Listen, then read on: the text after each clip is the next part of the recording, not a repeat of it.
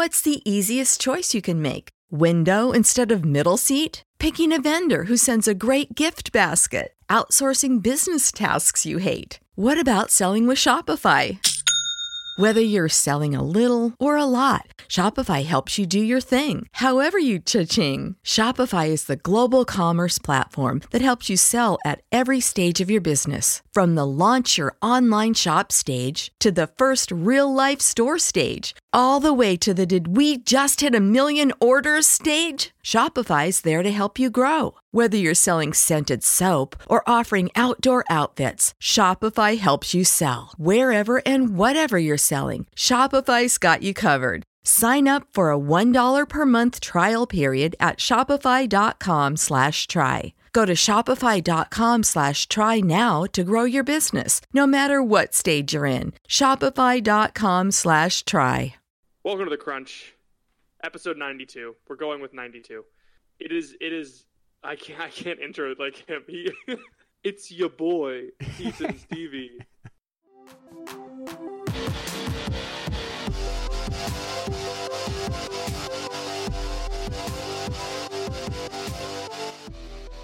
Hi, I'm Patrick, and you're listening to The Crunch. Today I'm joined with Matt Baker from the Roman Circus podcast. Say hi, Matt. Hey, how are you? Oh, I'm doing fantastic. How are you? Oh, I'm great. Just as a, if you want to pat yourself on the back, this is something I didn't tell you, but I've been doing podcasting for 5 years or so, and this is the first time I've ever been on someone else's podcast. That's ridiculous. It is really... That's insane. I don't know. It is weird, and it makes me sound like I have had lame podcasts for 5 years, but it's just one of those things where I just haven't been on someone else's podcast. You've been jilted by the podcasting community, and we here at Crunch Industries LLC are happy to have been the first to snag you as a guest. Yes, well, it's a pleasure to work here, and I am happy. I look forward to spending many productive years at the Crunch Industries. Here's your mop. Don't screw him.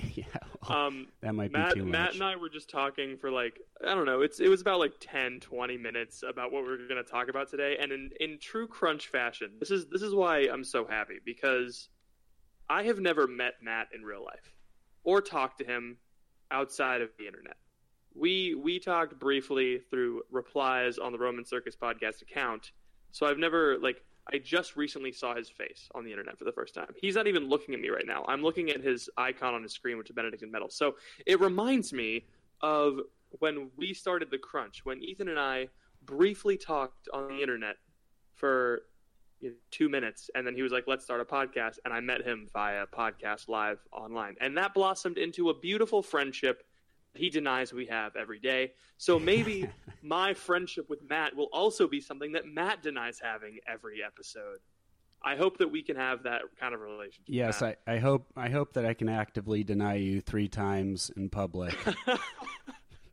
That would be quite an achievement for the both of us. This is also a friendship born out of necessity because Zach and Ethan have left us. That's true. Matt and I are in the same position. Zach is where? He's abroad? Zach is a man. He is not abroad. But sorry, is this the lame jokes? Are they coming through? It's perfectly clear. Yeah, no, he's in. He went to London, and then he's going to France, and then back to London, and then back to America. That's too fancy for this podcast. He's not going to Rome? No, he's not. That's where he actually had his conversion. His conversion actually happened in Rome. That's perfect. Isn't if you're gonna take a 12-hour plane trip across the Atlantic Ocean, you should at least go to Rome. Yeah, that's mine. I thought you were gonna say if you take a 12-hour plane trip across the Atlantic, you should at least convert to a different religion. if you're gonna take a 12-hour plane ride to Italy, you might as well become a Catholic. Yeah, that's my unironic opinion. That is. I don't understand why non-Catholics take trips to Rome. Well, okay. I'm going to take that back. Yeah, I understand. I understand why non-Catholics take trips to Rome. Right. But, I don't understand how non-Catholics take trips to Rome and then come back not Catholic. We have St. Peter's bones. Who else has St. Peter's bones? No one. just us. Yeah, So right? if you're a Protestant and you listen to our podcast, which there are several, come hang out with us, because we have the skeletons of saints and Jesus' body and blood. Okay. So for those of you who don't know, question before we continue, do you think that you would be strong enough to convert? Like, is that something you've ever thought about? oh, this is a really good question, and I think no. I kind of think no also, because a lot of times it's your faith is with your family, your background and your faith is your family. So it's on some level not disowning your family, but disowning your like history, kind of slightly, right? Yeah. So it's such an amazing thing. It's such a you have to be a really strong person to basically tell that whole side of yourself to kick rocks and become this new person. Oh yeah, we were talking about this on. Well, Zach was actually in that conversation. We were talking about conversion and how certain like allowances of like, oh, Protestants can do this and be kind of Catholic and all this stuff. Mm-hmm. How those allowances like kind of slap the faces of converts, because these converts have given up everything. I mean, Jesus himself says to Jewish converts, like, you have to leave your parents, hate your kin. Right. Can I at least bury my father first? No. Yeah. Let the dead bury their dead. You have to come with me. And it's like, yeah, it's like, it's easier said than done, but like, what isn't easier said than done? Yeah, no, it's through God all things are possible, I guess, is what we are supposed to say. Yeah. So, in a podcast full of cradle Catholics, which this usually is a podcast full of cradle Catholics, I think I have to say, I don't think I would have the strength to convert, because when I think about converting to other religions, like, what would happen if all of a sudden tomorrow I decided to become a Lutheran? Like, I don't think I'd be able to do it, because I'm so entrenched in the church. And that's partially because this church is true, and I believe that with my whole heart. But also, like, what if the tables were flipped and I was a Lutheran, and I grew up my entire life believing that, like, consubstantiation is how the Eucharist works, and all of this stuff. And, like, read all these Lutheran authors and be really proud about my Lutheran faith. And then all of a sudden I realized, oh, wait, this doesn't line up. We need to have a pope and, like, real stuff. So I don't know if I'd be able to do it. Right. My grandma actually went from Lutheran to Catholic before she married my grandfather, so way back. So she did it as a youngster, which is pretty cool. But yeah, no, I agree with and maybe this is I'm coming across as Catholic elite, but you're right. The idea of leaving Catholicism for something else is like, oh man, I'm leaving 2,000 years of history. Like, there's all this stuff, so I would be leaving that. But in my view, coming into it, it's more of, oh, I'm gaining 2,000 years of history. So that's where the disconnect is kind of for me. So yeah, it's kind of funny that we're talking about this, because of course we're both cradle Catholics. But from my perspective, that 2,000 years of history you were talking about can be even more intimidating, because like if you're coming into this church and all of a sudden everyone around, you're used to being in, a praise and worship church, like an evangelical, non-denominational church where like you kind of do your own thing. And then all of a sudden everyone knows when to stand, sit, kneel, and you're completely lost. Or everyone knows about like St. Clare and St. Francis, and everyone knows about St. Polycarp, and you're like, who are these people? And so it's the tradition and the years of history can be a reason to convert, but can also be a detraction. Right. But then I would say that like an encouragement to converts, I guess. Wow, we dove into a topic really quickly. An encouragement to converts to be like, yeah, sure, you're leaving a whole bunch of your family's tradition, but then you're single-handedly turning the wheel and affecting all of your ancestors for years and years and years to come in this positive direction. I mean, everyone comes from a convert. There's no such thing as a cradle Catholic all the way back to the first family. Everyone converted. Christianity is a religion of converts. Right. Catholicism is a religion of converts.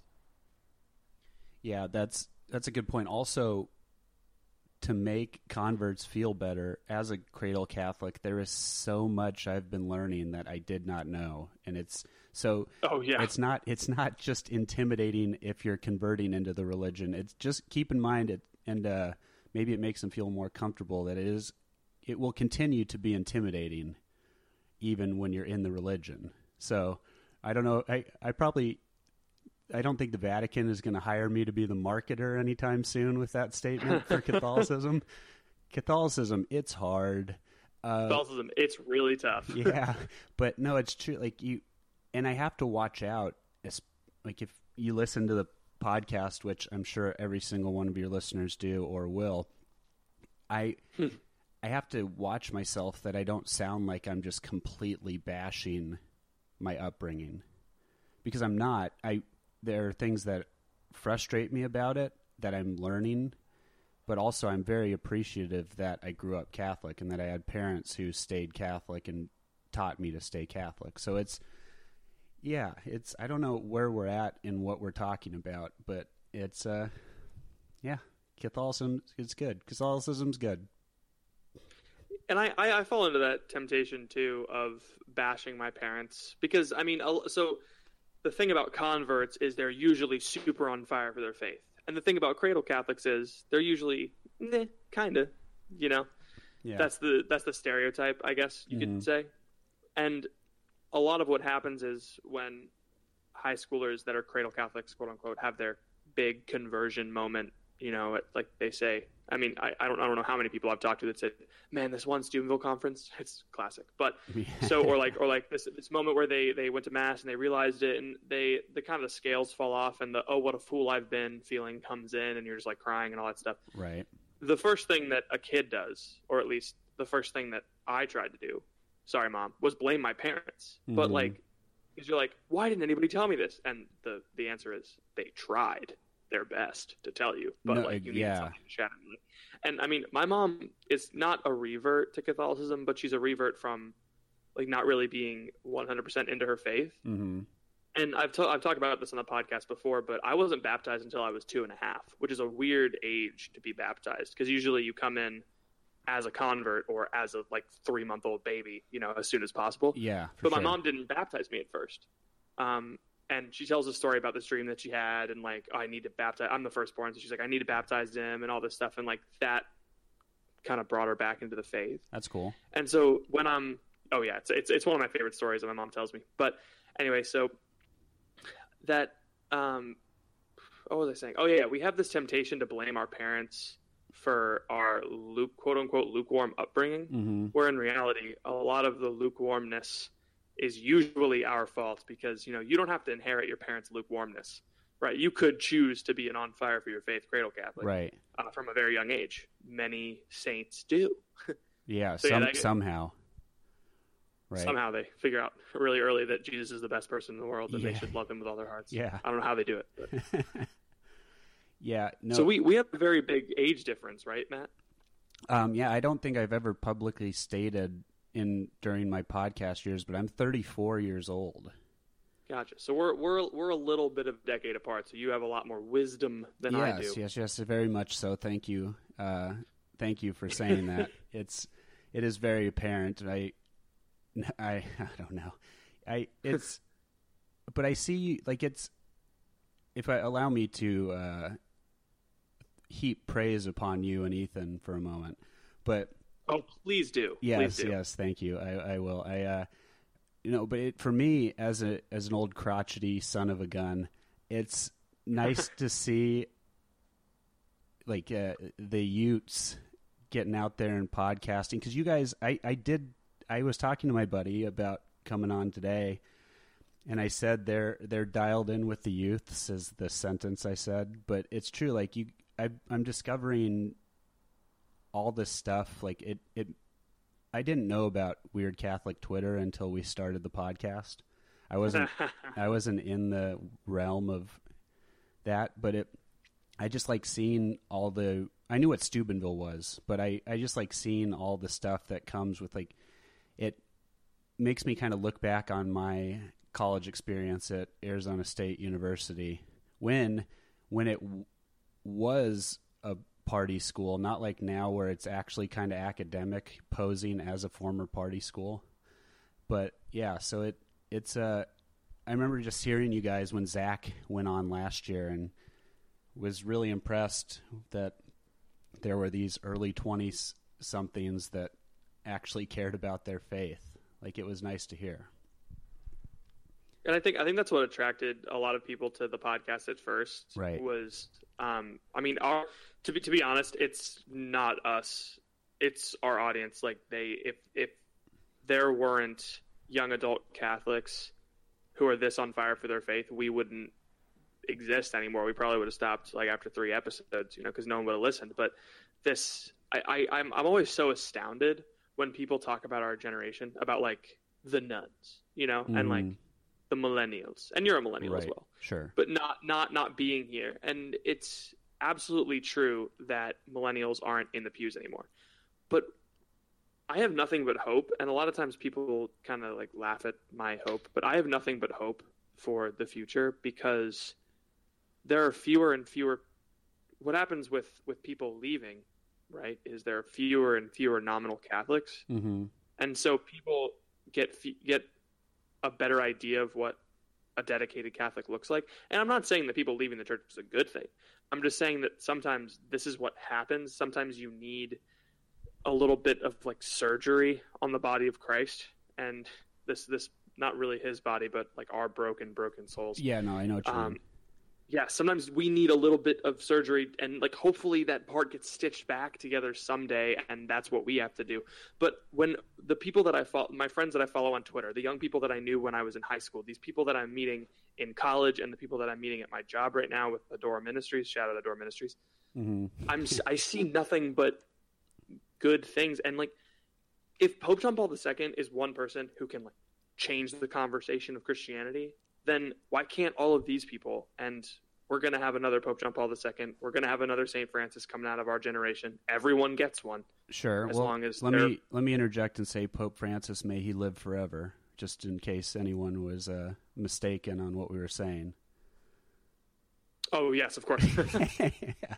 Yeah, no, but I'm actually, just to put it bluntly, like, I'm fine with the bloodletting. Like, I'm fine with just getting everyone out. Really, like, if you want to be in, like, I want everyone in, don't get me wrong, but I want everyone to want to be in, right? Yeah, I'm not going to do the culling myself, obviously. No, sure, like, I'm not. I can't. I'm not just going to Thanos the Catholic Church. You know what I'm saying? Yeah. But, oh man, imagine that. What would, like, the 5? It'd be, instead of the 5 stones, it would be like relics, like the 5 relics of church doctors or something. I don't know, but but yeah, no, it's 6 Infinity Stones, by the way. It's 6. Sorry. But I had a talk with another friend who he was kind of implying that the church should kind of re-examine its stances on some things. Otherwise, the crowd, like the congregation sizes, are going to get smaller. And I just kind of let him talk because the conversation really wasn't going anywhere specifically. But what I wanted to say, and maybe I should have, was like, no, man, like, you hold strong, and if they can't handle it, they get out, and then they can come back when they can handle it. Like, that's kind of, yeah, it's a kind of a rough attitude, but if you truly believe what the church teaches, and you truly believe what happens every Sunday, or actually every day at daily mass, then you hold strong. Yeah, and those kinds of remarks, obviously they come from a good place. Like, I mean, it's like, well, oh, of course. Why not, just say this and people will stay. And what ends up, one time I was riding in an Uber coming back from a conference to the airport. It was Seek last couple of years ago, and the Uber driver was like, "Oh, so you're Catholic and you're at this Catholic conference?" I was like, "Yes." He's like, "Can I ask you a question?" And I just buckled my seatbelt again. I'm so ready for this question. Right. And he was like, "Why can't nuns say mass?" And I was like, about to like get on my soapbox and be like, "Well, the darn liberals are trying to take over the mass and take over the Catholic." And he was like, "No, because like honestly, there's a shortage of priests, so why can't nuns just say mass?" And so it's this innocent sort of like, oh, you have this problem, you don't have that many people. Well, there's a bunch of people over here you're not using. Why not use them? And I calmly explained to him, oh, well, this is the sacrament of holy orders, and they're actually two different things, Right. and all this stuff. And he was like, oh, okay, cool, that makes sense. My daughter's really into her faith, and I'm trying to get back into my faith too. And I just saw this little moment where I could have ranted like I do on the internet. Yeah.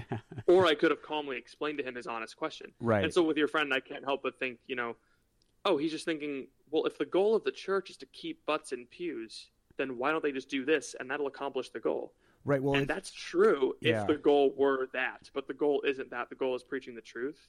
And so I'm sure that he would understand that more. Yeah. I'm sure that we all understand that. Everything they say comes from a sweet place. It is really like you're right. It is deep down it's a misunderstanding, but it's from a sweet place, right? And but everything, it's kind of the general rule that we have. It makes everything easier to take in when you realize everything people want, they want from the good, right? Because everything is a good. It's either a good or it's a perceived good, right? So if we look at things like the people saying, well, why can't nuns say the Mass? Like, instead of taking it as an affront to our entire religion, like, oh no, he's in his way, he's trying to help the Catholic Church. Yeah. So in even some of the more harsh and more strict, political issues, these people, we may think of them as trying to take down the Catholic Church, and some people are. Like, honestly, there are people, but a lot of people, they're just looking at a perceived good. So and a lot of evangelization, that would mean a lot of evangelization is just taking someone's perceived good and walking them towards a better or truer good. Well, yeah, but that's how it happens. Yeah. It happens with all of us, really. Like, even Catholics who don't miss Mass, who think of something some way, we eventually use that to get walked to the truth, the full truth. So, yeah, I mean, I guess the idea is to not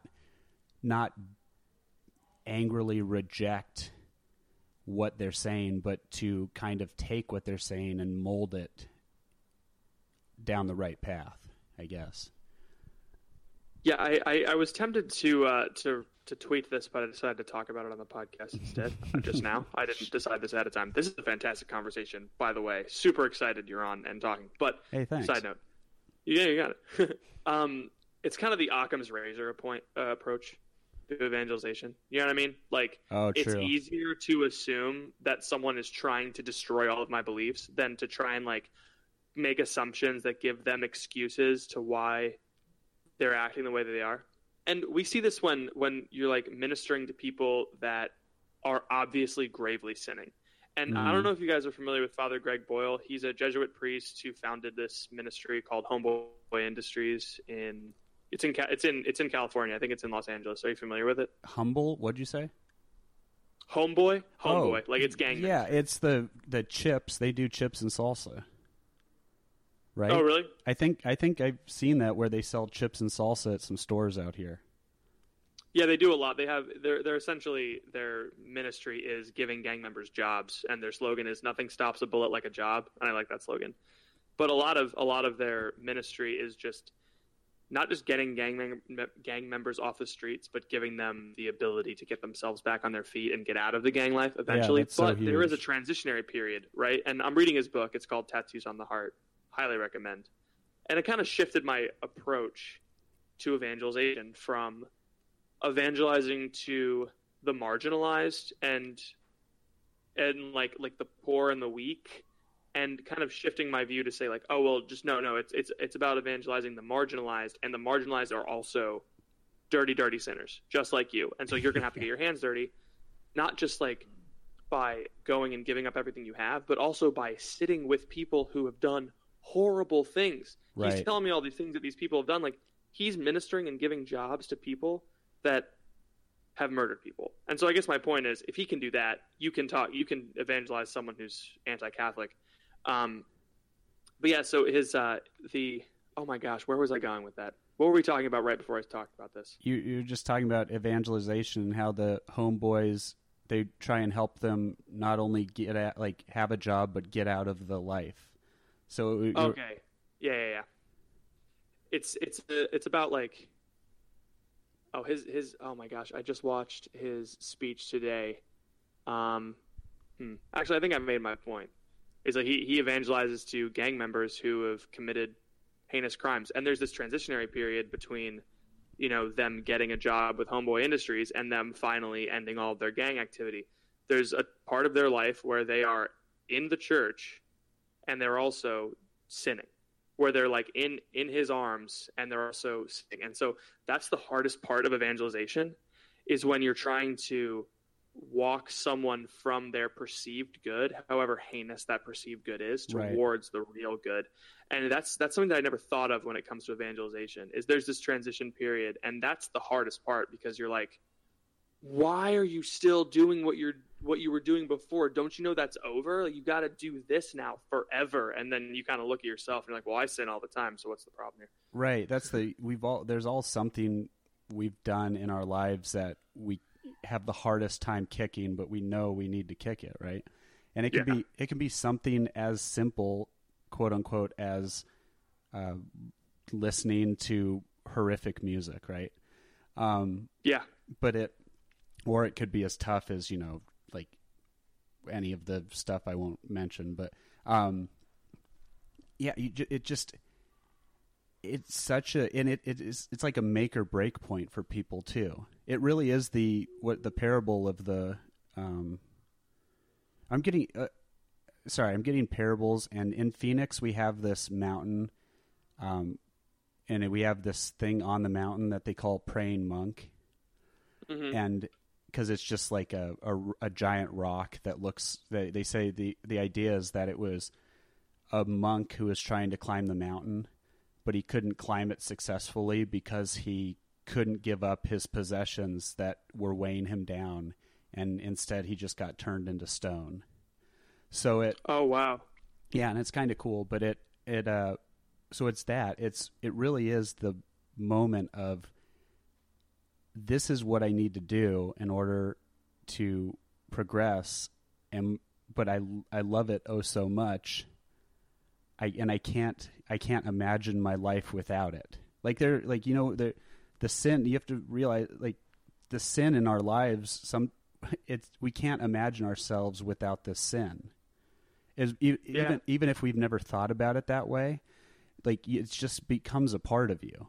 So what you're asking is for people to take the next step as a person they don't know, as a person they can't remember. Mm-hmm. And it just, when you look at it that way, like, it's so hard. It's incredibly hard. But it's fulfilling, and for you, the evangelizer, like, it's just so cool to witness for other people to do that. Hey, thank you for listening to this episode of The Crunch. Sorry to interrupt what I'm sure is a stimulating intellectual conversation, but I wanted to pause the episode real quick to let you hear from some of our sponsors. We will be back right after this. But, yeah, so you learned about the Praying Monk right now. Yeah, that's, we don't do episode-specific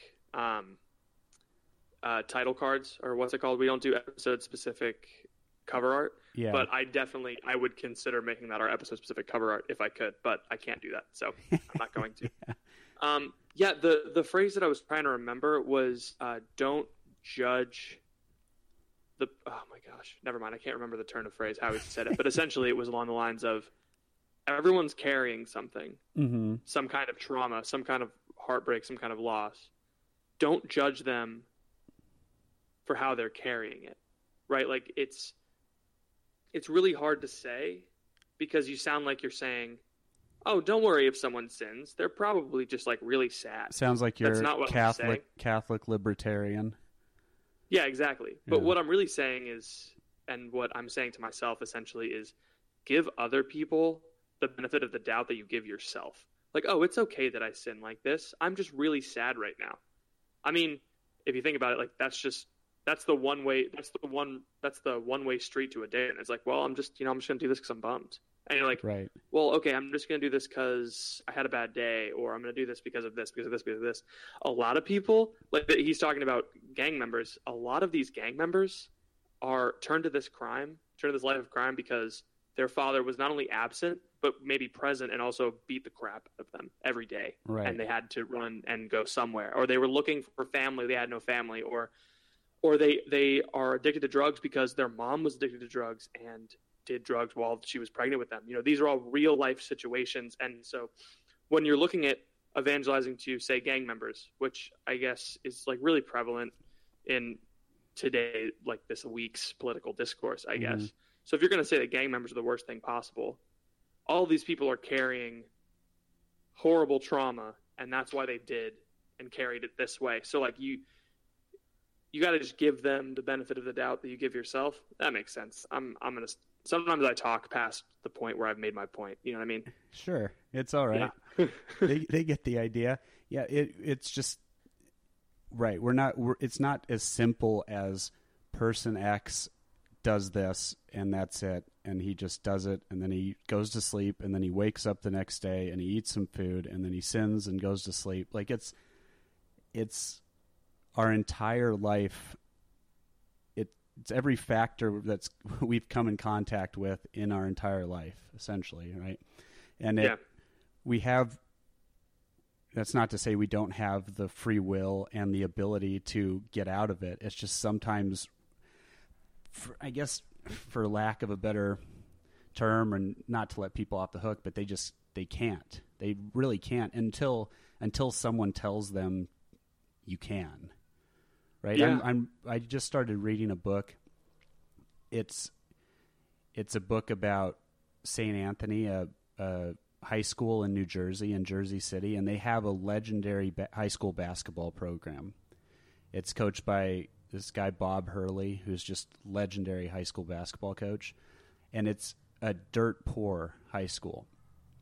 And in the first few chapters, they talk about this kid, Beanie, and he is the only male in his family that's not in jail or because of drugs or selling drugs. And they talk about this, it's a slippery slope and kind of like a razor's edge of saying, like, no one thinks you should be able to succeed. And but him taking it as, oh, I can't succeed, or him taking it as like a motivation to succeed, right?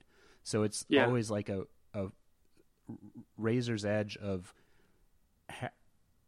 these people. How much do they use things for motivation, or how much do they use it to slip back into their lifestyle they shouldn't be in? And it's right. We get so caught up in fighting battles because we all have this natural desire to defend our faith, but sometimes the best defense for someone else is just kind of hearing them out and trying to explain rather than like pulling out your sword ready to chop off the heads of the heretics and pagans right in front of you.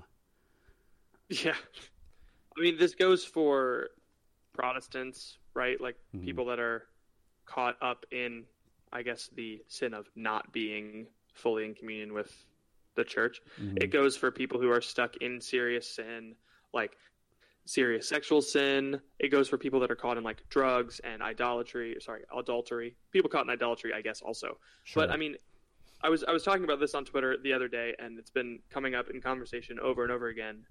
It's okay to be angry at the system. Do you know what I mean? Like we're mad because the government's doing horrible things to immigrant families, right? We're mad because of like the death penalty and abortion and all of these horrible things, and we're mad at the system that's perpetrating these evils, right? Sure. And it's okay to be mad as long as like that's not what fuels your life, you know, because this anger. I don't know if you ever saw Avatar: The Last Airbender. Did you ever watch Avatar: The Last Airbender? Wait, are you talking about Avatar, the movie with the blue people? No. I'm talking about the cartoon on Nickelodeon. Yeah, no. The one that was later made into an M. Night Shyamalan flick. Yes, we don't talk about that on this podcast. Yeah, though. okay. Get off the podcast. I'm sorry. I'm just learning the rules. Yeah, I never. Here at the Crunch Industries LLC. I never watched that cartoon. No.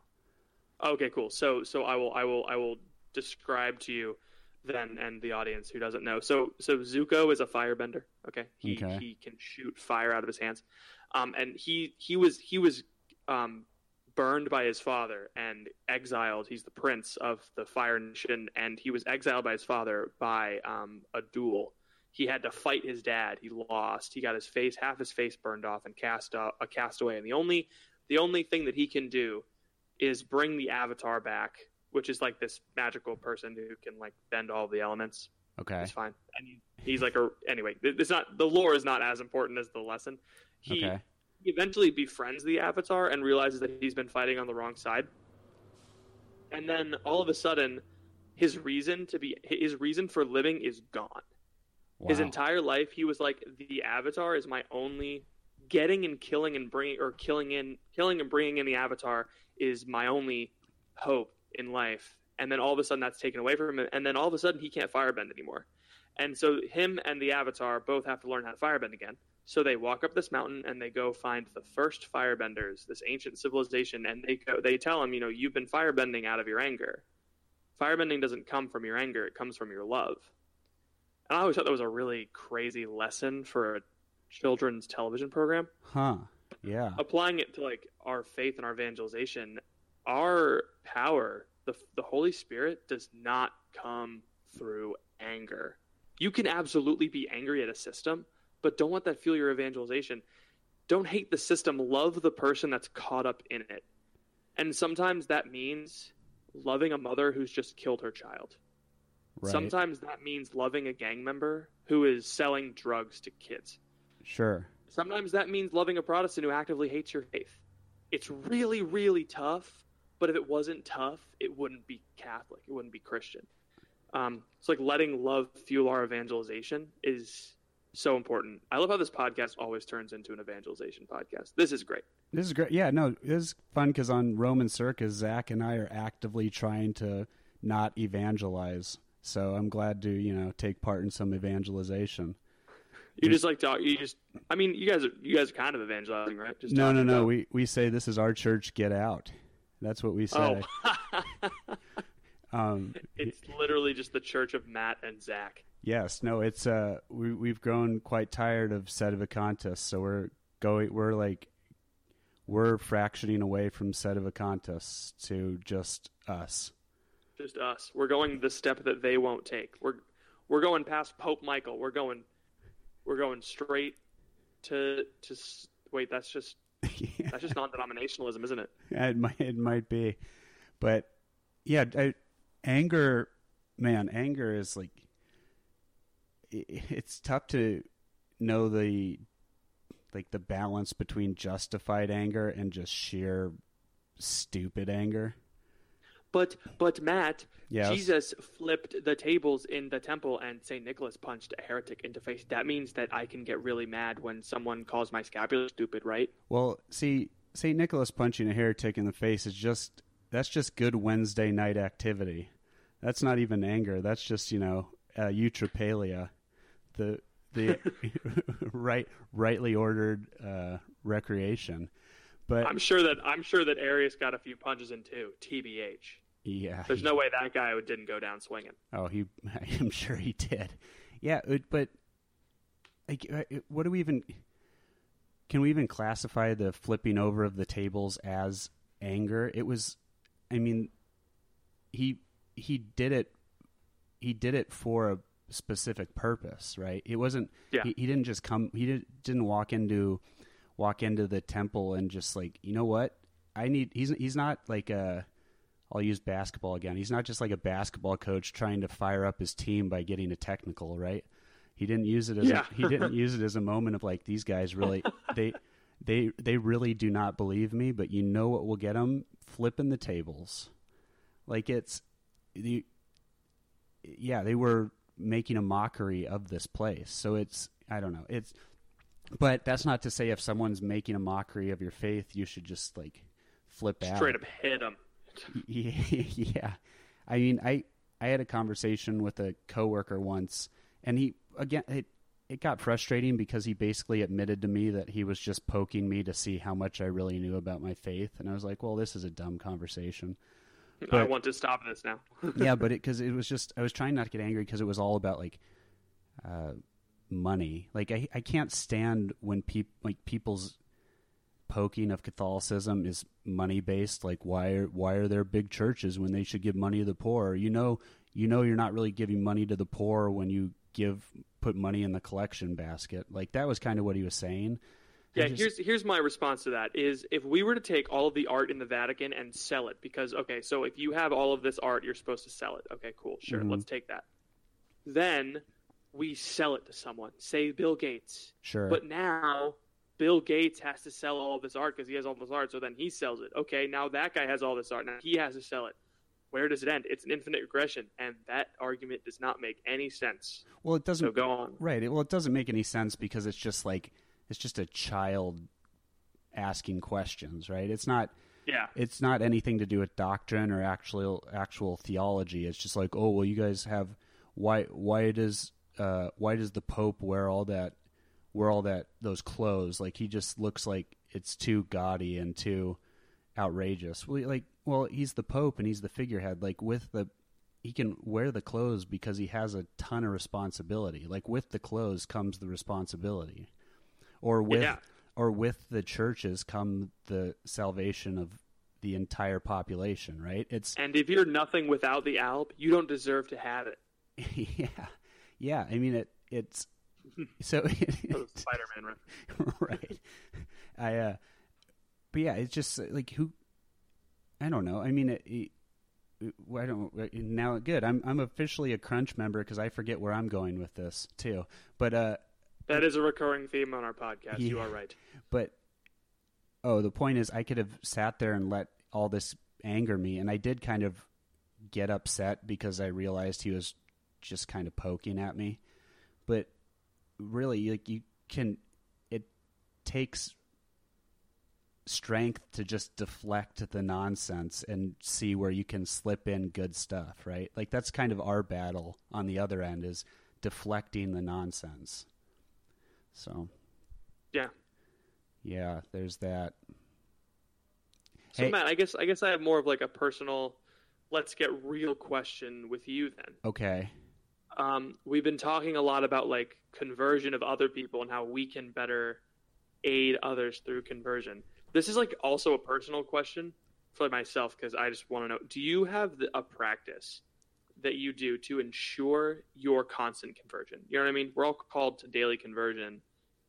Do you have like a daily prayer practice that you do to make sure that you remember that you are supposed to be a Christian? Because I feel like I forget all the time. Yeah, well, okay, it's kind of interesting you bring this up because I did text my spiritual director yesterday that we need to get together and meet because he needs to help me kind of redo my prayer life.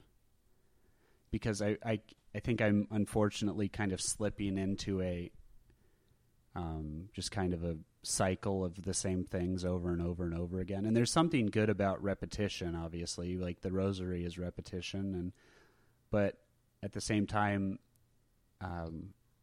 doing the same things. This is going to sound so not priestly, right? Because a lot of them do the daily office over and over and over again, and there are nuns that do the same thing over and over and over again. But I'm not them, and I'm not strong, and I'm a big dummy. But I want to kind of do things to keep me energized. Like instead of saying the same prayers every morning, I want to start saying new things or learning prayers. Like I try and learn prayers in Latin when I can because it actually makes me focus on what I'm saying more, even though I don't necessarily know the Latin, I know the prayer. So if that makes sense. So no, I get it. Yeah. Yeah. So it's things like that. or when I get to work lately, and when I get to work, I'm trying to say the litany of humility before I start work, because then I remember that I'm not the greatest thing of all time, and people shouldn't bow before me and my endless knowledge of how to do the job correctly. But yeah, just things like that. I am trying to be serious about adoration. Like I actually have lately I sit beyond the pews. I sit in the front of the pews because, one, it's kind of awkward to see some adult not sitting in a pew and sitting on the ground, but also it, helps keep me focused so I'm not distracted by everybody walking in and out. And it kind of, I also am of the mind that you should absolutely be willing to be humiliated in a church scenario. Not humiliated, humbled, I guess.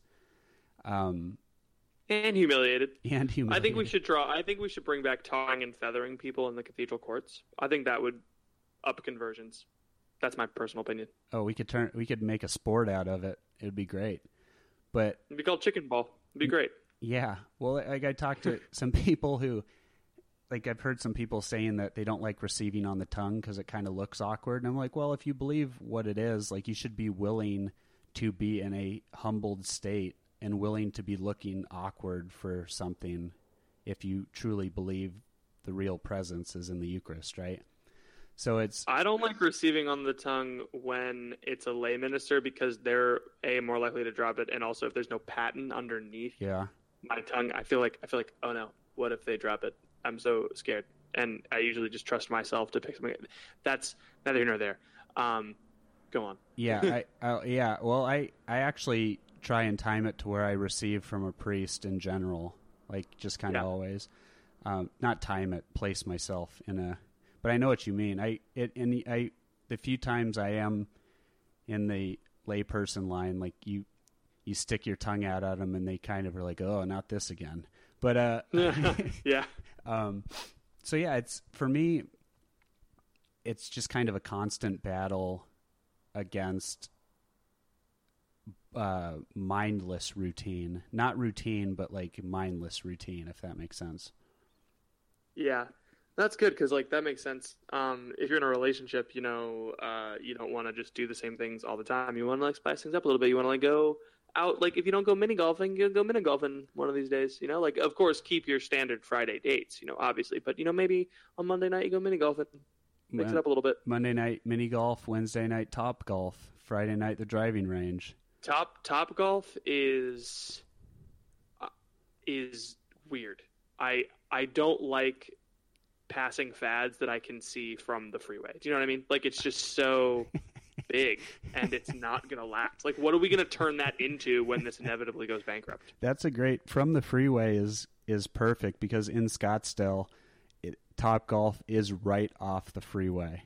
Oh, in Houston too. And even in Orlando and like Atlanta. No, there's Top Golf is always near a freeway because first of all, there's the most room. And also everyone drives by like, what's that huge net doing right there? Is that a driving range? Well, sort of. It's a 2-story driving range, and also it's ridiculous. You mean I can swing a golf club wildly while someone brings me chicken wings? Wait, there's food there? Oh, yeah, I think you can eat and drink there. That's like the big allure, because it's like people who want to go to a club but don't want to go to a club can go to a place with bright lights and alcohol. Wait, that's perfect. Wait, why are we giving alcohol? Why are we getting people drunk 10 stories in the air? I mean, it's capitalism, baby. Capitalism, baby. Hey, I heard you guys had Jake Simon on your podcast. That's crazy. He's my dad. He is everybody's dad in Easta. Yeah, it was really interesting. I released it earlier today, which is the day we were recording, not the day you're hearing it, but hearing this. And it was good. It was talking about, St. Basil and usury and some things like that. So if everyone should check it out. I have a proposition for you, Patrick. We're kind of running on close to an hour here. What do you say we move this over to the Roman Circus and we'll have a part 2? So this will drop in like a day or so, and we can continue this conversation. That'd be awesome. But first, what would the Crunch be without you getting in the Crunch Bowl? I have a question. One final question. Oh, this is exciting. Question, but Matthew Baker. Yes. Are you prepared to get into the Crunch Bowl? Bring it. Let's get started. Okay, first of all, what is your favorite cereal? It's probably Cinnamon Toast Crunch. Is that just because you're on the Crunch podcast? No, as soon as I said Crunch, I was like, oh, this is going to sound fake. But no, I think it's going to sound fake. No, it's not. Yeah. That's a good cereal. Fun fact, I didn't like Cinnamon Toast Crunch until I met Ethan, and he evangelized me into Cinnamon Toast Crunch. Nice. Sometimes I still get Corn Pops. I slip back into my old ways. But he walks with me through my cereal sin, through my sin reel. Sure. And he brings me back to Cinnamon Toast Crunch. Okay, the next question is, would you rather? It's really just a would you rather scenario, honestly, because I forgot all the questions. Would you rather? Oh my gosh, what is it he usually says? Like something with a watermelon? Oh, wait. Would you rather have your ears on your butt cheeks or a butthole on your forehead? Yeah, that's the one. Ears on butt cheeks, I guess. That's so obvious, right? Like, I would rather not hear than have a butthole on my forehead. I'm very vain about my super elite 15 on a scale of 1 to 10 face.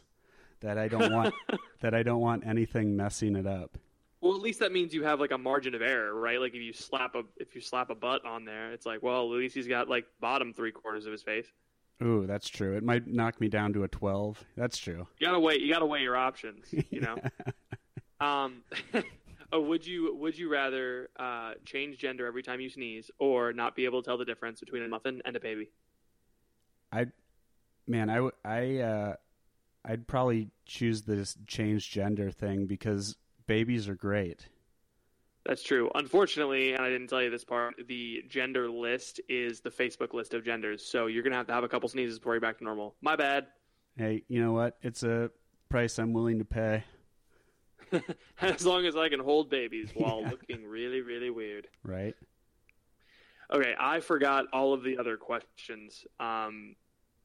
Yeah, I guess what Coke or Pepsi? No, we're not doing that question. Okay, thank you all for listening to this episode of The Crunch. I guess a few brief things before we wrap this episode up and then continue the party in a couple of days on the Roman Circus podcast. Man, this is crazy. I was saying this earlier. It's kind of like those old Disney TV shows where they would take 3 shows and put them all in like 3-parter episodes, like That's So Sweet Life of Hannah Montana. Everybody remember That's So Sweet Life of Hannah Montana? What a crazy crossover.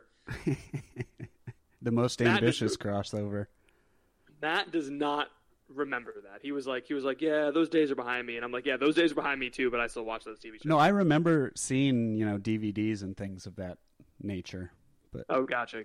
Right. I mean, I'm still talking like I have seen every episode of Liv and Maddie, which is a really recent Disney Channel TV show.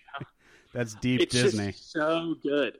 TBH, I just wanted a funny show that didn't have like a bunch of sex in it. So I just started watching Disney Channel shows. And turns out there's not a lot of it. So it's great.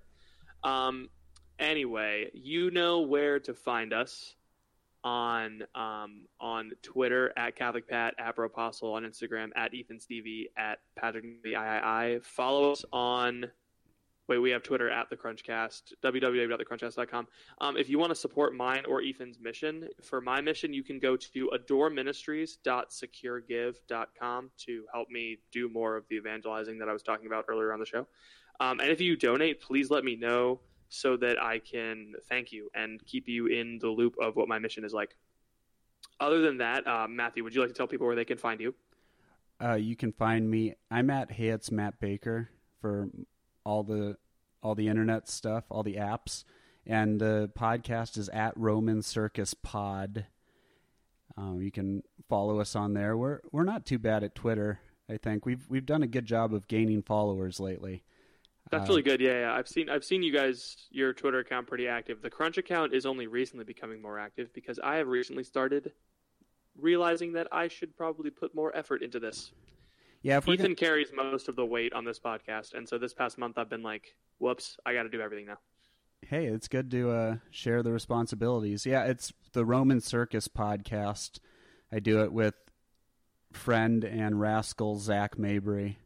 He's the fame, and I am the 15 on a scale of 1 to 10 face. And I thought you were going to say he's the fame and you're the fortune. Ooh, I might be. But yeah, that's where you can find it, and go subscribe because we'll have part 2 of this conversation on there. So, as always, thank you, Matthew. Well, not as always, but thank you, Matthew, for coming on this episode of The Crunch. As always, thank you for listening. Please pray for us. We will be praying for you. And this closing line is going to get so outdated as we stop. This podcast isn't even for just our Twitter followers anymore. Mm-hmm. As always, see you on the Twitters.